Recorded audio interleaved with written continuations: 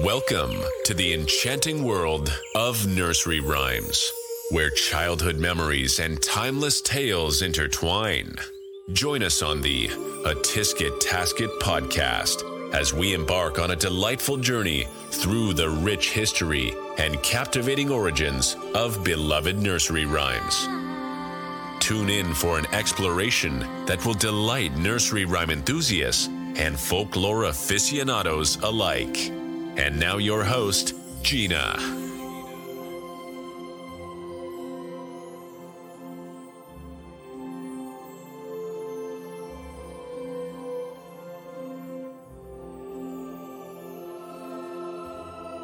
Hello and welcome to episode number 36 of a Tisket Tasket podcast.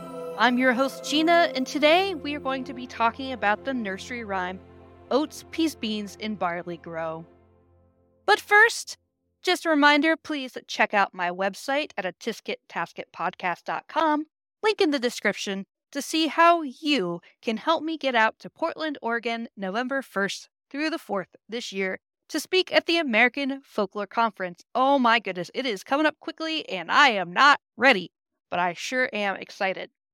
Also on the website, you can see my blog where I keep my reference lists and sometimes illustrations based on the nursery rhyme, as well as a bunch of other interesting information about my episodes. So please check that out. Today, we are talking about the nursery rhyme, Oats, Peas, Beans, and Barley Grow. And I gotta tell you, it was a really difficult one to research, even though it was one that I heard of before. And it took me quite a while to dig up some audio recordings, but I did. And it took me even longer to dig up the history of this nursery rhyme. I just realized I made a farming-based pun there, and I totally did not mean to. But what I can tell you right now is that Oats, Peas, Beans, and Barley Grows has a round folk song index number of 1,380. What I found most interesting when I was researching this was how little really is out there about this nursery rhyme compared to how prevalent it is as far as how often I found it in audio version.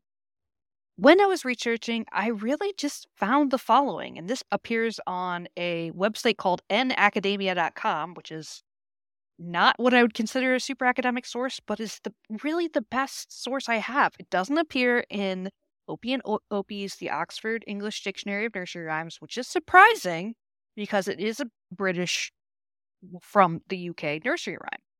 So here's what I have about it. It says, the tune normally used for Oats, Peas, Beans, and Barley Grow goes by the name Baltimore and appears in Joshua Cushing's book, The Fifer's Companion, 1790, which I did find evidence for.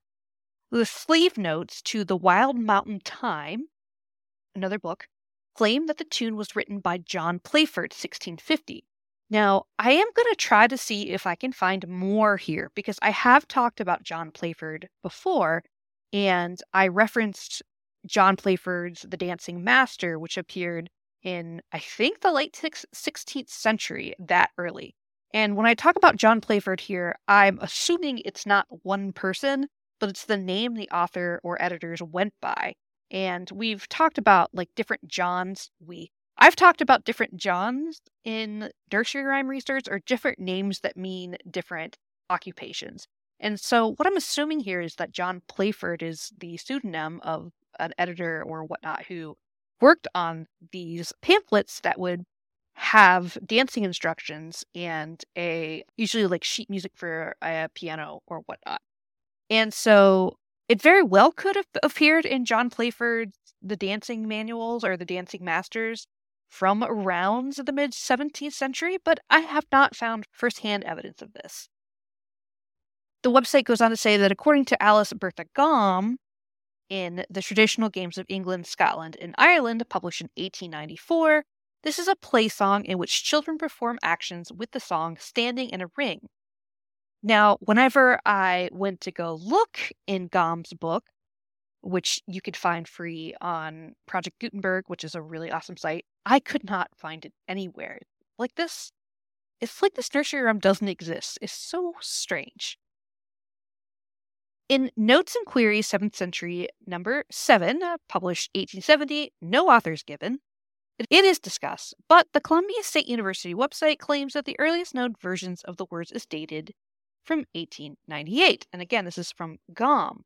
But again, I cannot find any evidence about this. And so I posit it to you guys. If you want to do research and you want to contribute in any way to this podcast, I encourage you to look and see, because going back from what I've learned from researching nursery rhymes, it very well could have been an oral tradition song passed down by what children knew, and that is planting staple crops, which are oats, peas, beans, and barley. And so it doesn't take much imagination at all to see that this is a nursery rhyme that could have been passed down and helped children learn staple agricultural crops that they were most likely eating. And it specifically has a stanza, which I'll read here in a minute, that invites children to play or dance. So it very well could have appeared in Playford's manual as a dancing game. The one thing that does appear frequently are lyrics to this, and it's really hard not to sing it because it's just a catchy tune. But I will go ahead and play some recordings. But here are the lyrics of Oats and Beans and Barley Grow. Oats and beans and barley grow, oats and beans and barley grow. Do you or I or anyone know how oats and beans and barley grow? First the farmer plants the seed, stands up tall and takes his ease, stamps, or some in cases, stabs his feet and claps his hand and turns around to view his land. Now these have actions to them, right? There's a chorus to instruct listeners on how to play along. Oats, peas, beans, and barley grow. Oats, peas, beans, and barley grow. Can you or I or anyone know how oats, peas, beans, and barley grow? Waiting for a partner, waiting for a partner. Open the ring and take one in while we all gladly dance and sing. So to me, it sounds like what you'd hear like a traditional square dance, where the caller or whoever is singing, I guess, or announcing the dance announces when to move. And we have seen through this podcast, through John Playford, that some of these earlier dances that teach women or teach others how to dance will instruct dancers on how to move. So for me, it does seem likely that this could come from a John Playford book. But again, I can't find it anywhere. But I do want to play two different audio versions for you today. The first one is from the Victor Military Band in Mari Hoffer from 1912. And it's Victor Records. It's great. It's a wonderful old military march of this nursery rhyme. So let's go ahead and listen to it now.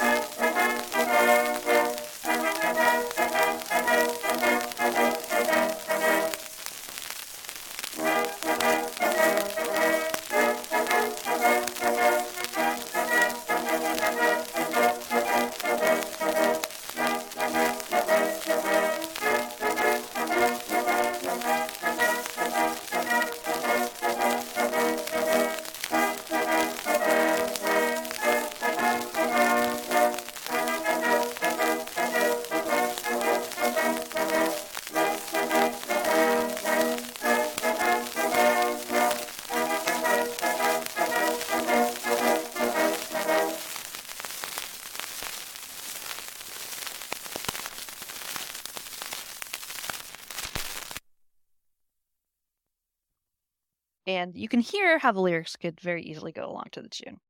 The second one is an old favorite as far as me using on the podcast, and that is good old Uncle Don.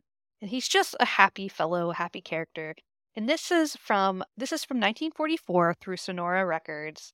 This is Uncle Don singing to you Oats, Peas, Beans, and Barley Grow. I like that one. Oh, say, do you know another one called Oats, Peas, Beans, and Barley Grow? Well, let's get all set for that one then. We'll do that one next. Here we go. Oats, peas, beans, and barley grow. Oats, peas, beans, and barley grow. Can you or I or anyone know? Oats, peas, beans, and barley grow. Waiting for a partner, waiting for a partner. Open the ring and bring one in while we gaily dance and sing. Here's the farmer sowing seeds. Thus he stands and takes his ease, stamping his foot and clapping his hand, turns around and views his lands. Tra-la-la-la-la-la, tra-la-la-la-la-la. Stamping his foot and clapping his hands, he turns around and views his lands. And here we have the traditional, the lyrics as well as the chorus added in, which I really think is a nice touch. But again, I can't find it anywhere, everyone. I can't. But I guess the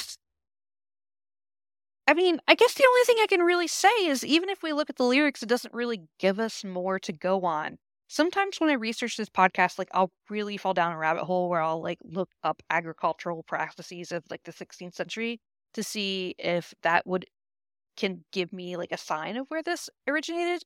But the lyrics are so generic. Oats, peas, beans, and barley are such staple grains, or such staple, I guess they're not all grains, but such staple crops that it's really hard to tell where geographically this came from and when it came from.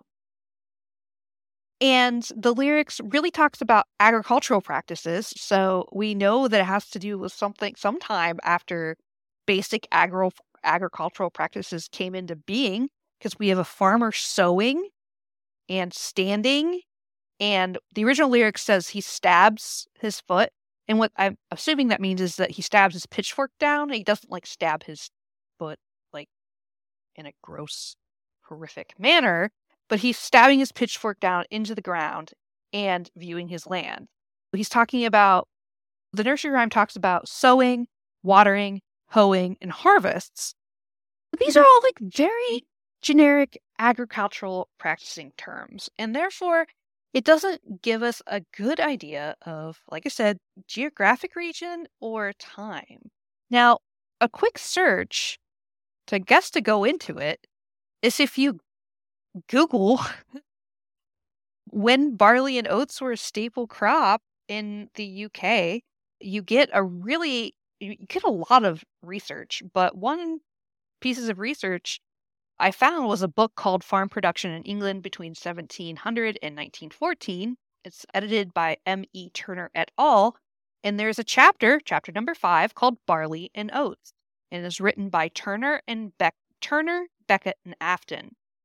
And the abstract says, this chapter does for barley and oats what the previous chapter did for wheat. Spoiler alert, chapter 4 is about wheat.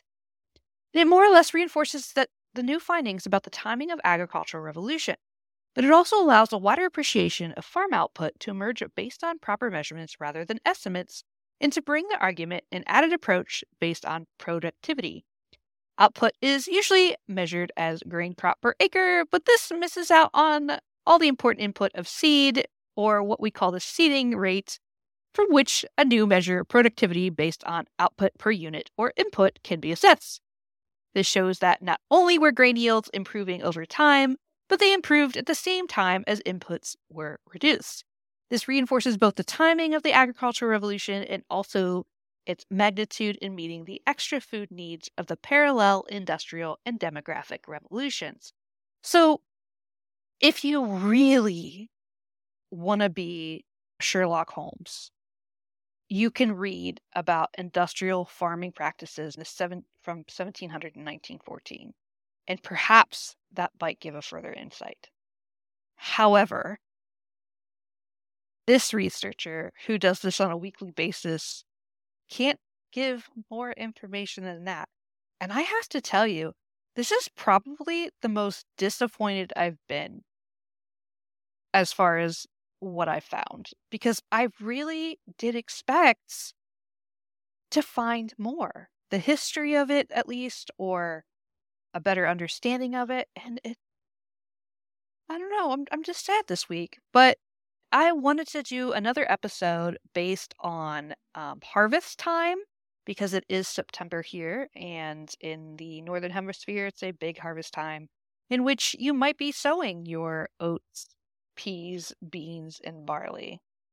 So, yeah, join me next week where I'll continue to talk about fun and interesting nursery rhymes, hopefully another harvest-themed one. And for the month of October, I'm trying to find spooky related nursery rhymes, but Halloween, because I have time to talk about on this episode, because I don't have much information to give you. So Halloween wasn't really practiced as this huge cultural movement until like 1950s America. And this is me not going into like the Celtic and Samhain practices of like ancient or antiquity. And so I don't know why I was surprised when I couldn't find nursery rhymes on Halloween, but like when we're thinking about these cultural shifts, Halloween didn't become like this huge booming capitalistic, if you want to be satirical about it, movement until 1950s America, and which is a shame because I love Halloween for a lot of different reasons. But in the month of October, before I leave, I will be doing probably 4 nursery rhymes that have to do with maybe death or darkness. And there are a surprising amount of nursery rhymes that cover death because, as I've mentioned before on this podcast, death was much more part of life and culture than it really is in the modern era. And infant mortality rate was extraordinarily high.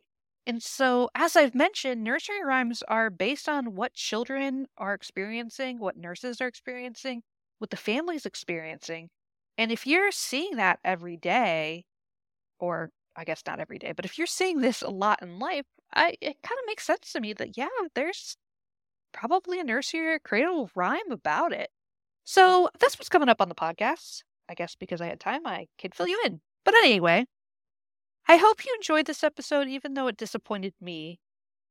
I hope it didn't disappoint you. But in any case, stay tuned next week where I'll continue to talk about the weirdness of nursery rhymes. Thank you for listening to a Tisket Tasket podcast. We hope you learned something valuable today. Be sure to subscribe wherever you heard this podcast so you never miss a future episode.